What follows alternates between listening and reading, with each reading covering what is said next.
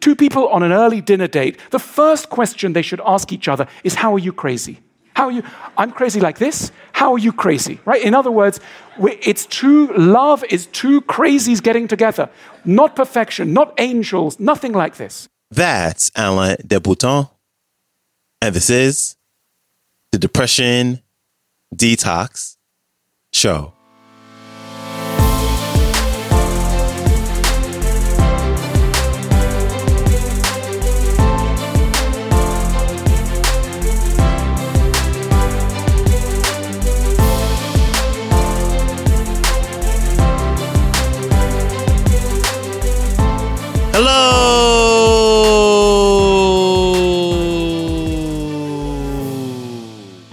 And welcome back to the Depression Detox Show, where we share ideas and stories to help you live a happier life. I am your host, Malik Josephs. Happy Monday, Merry Christmas, and happy holidays for all who celebrate this day.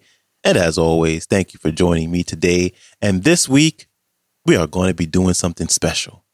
We're going to be doing something a little bit different, and that is we are going to be doing a best of week. Since this is the last week of 2023, we're going to be talking about the best and the most popular and most listened to episodes of this past year, 2023, starting with number 5, Alain de Botton. He is a speaker, an author, and a philosopher. And today he's going to be talking about the problems and the complexities with our relationships in our modern day. And then he's also going to talk about how to avoid pitfalls, or encourage us to avoid the pitfalls that we get into with our significant others. Here's Alain de Botton. Enjoy. Now, what I want to suggest to you is that the romantic way in which we love has destroyed our capacity to love. And if we want to become better lovers in the true sense, if we want to rediscover the true ambition of what love is, we are going to have to exit many romantic assumptions. Let me be a little critical of some of these romantic assumptions, though some of you in the room will feel romantically. Okay, the first romantic assumption is that you are a decent human being. Now, I don't know you, but you're not, all right? You are a deeply corrupt, deeply troubled, emotionally complicated creature. And anyone who gets together with you is going to have a problem on their hands. I don't know this about you personally. I know this about me and about all of human nature. That's just what the human animal is. Remember the old Christian tradition. I speak to you as a secular Jew. The old Christian tradition is all of us have been tainted by original sin.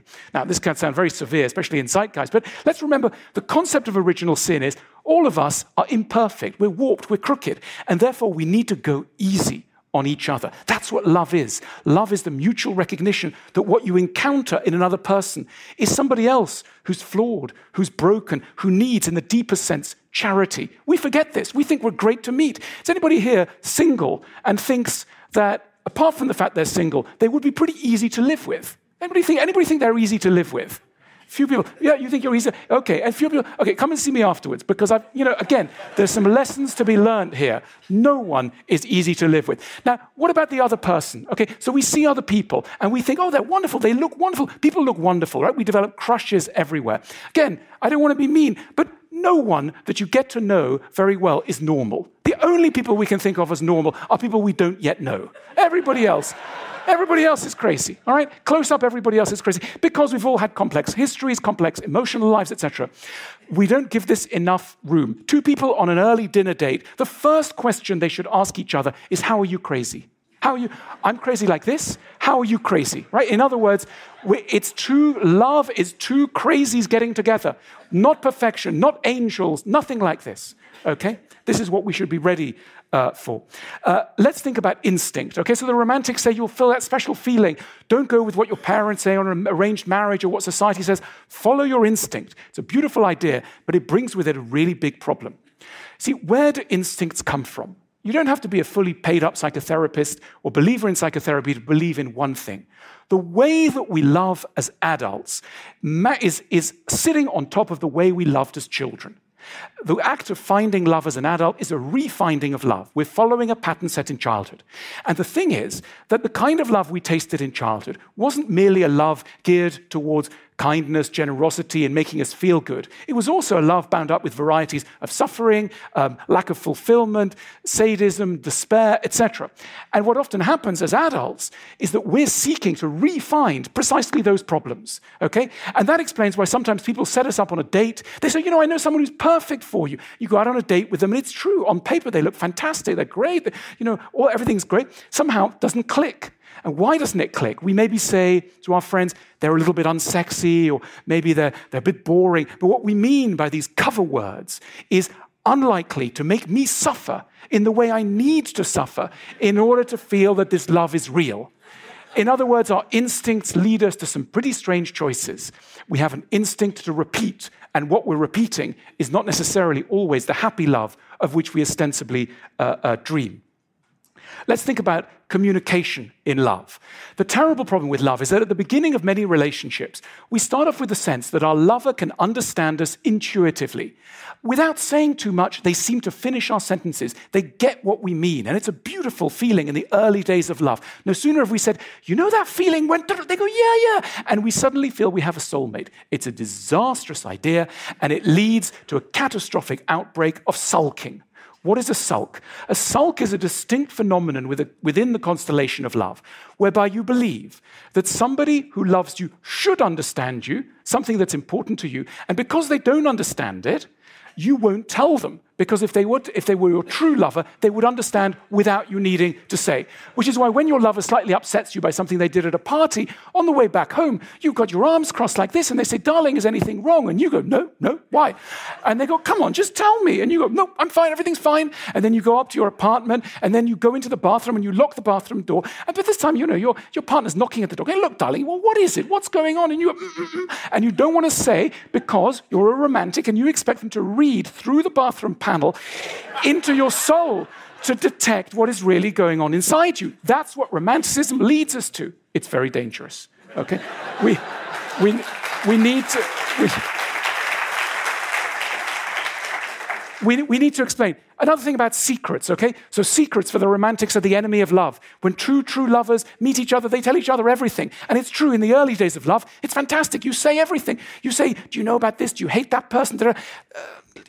All adults in the room, sometimes a little bit about sex. Like, do you like that thing? And they go, yeah, I like that thing too. Wow, it's wonderful. So you're bonding over these kind of secret, slightly, taboo things. And it's wonderful until the day when maybe you're in a bar, in a restaurant, you go, you see that person over there? Imagine if we told them about us and then we got them to come home. And you're kind of sketching a scenario and you look at your lover and they look really unhappy. Really, just slightly horrified and kind of unhappy. And you suddenly realize, and it's a moment that happens for everybody, there's a fork in the road. One fork leads to total honesty, and the other leads to love. You choose love. Because you don't want to be totally yourself with another human being is not a treat. Please don't be mistaken in that view. Let's think about education. Now, there's no less romantic sounding term than education. But true love is about education. By the way, anything that sounds unromantic is in fact good for love. Chatting a lot about money before you get involved sounds pretty unromantic. Great idea. Chatting about how you like to arrange a kitchen, that sounds very unromantic. Brilliant. That's going to help you in your relationship. Honestly, watch out for it. Anytime someone says, that doesn't sound very romantic, it's almost always going to help your relationship. Now, one of the things that we prize ourselves on because we're romantics is the belief that someone who really loves us for who we actually are and doesn't want to change us. People will say, oh, I met this most wonderful person. They really love me for who I really am. Alarm bell, okay? No one should be loved for who they really are because we're trouble, right? So, and normally it goes like this. You're being with a partner for a few months and suddenly one morning you're in a little bit of a hurry. They're in a hurry. They're eating their granola in a kind of kind of loud and sort of, masticating in a bovine way. And you turn to them and you go, darling, I really love you, but this is eating. And they get terribly upset and they go, I thought you loved me. And you go, well, I do. And you go, well, why are you criticizing me for eating this way? Because I love you, so I need to tell you something. And they go, well, my mother never criticized me. My friends never criticized. They don't care about you. Those who love us properly have to criticize us, okay? We need to return to the ancient Greeks. For Plato, what love really means is a process of education where two lovers, under the umbrella of kindness that love provides, undertake to educate each other to be the best version of themselves. Okay? That's true love. That's true kindness. They don't accept everything about the person. They try and guide towards goodness. So what we should be doing to our partner is turning the bedroom into a classroom. And you say to your partner, look, I went Zeitgeist, and this guy was telling us about Plato, and I'm now going to tell you about your faults. And then you're going to tell me about my faults, and that's love. Sounds unromantic. It's a great idea, but we need to do it well. We need to do it with kindness.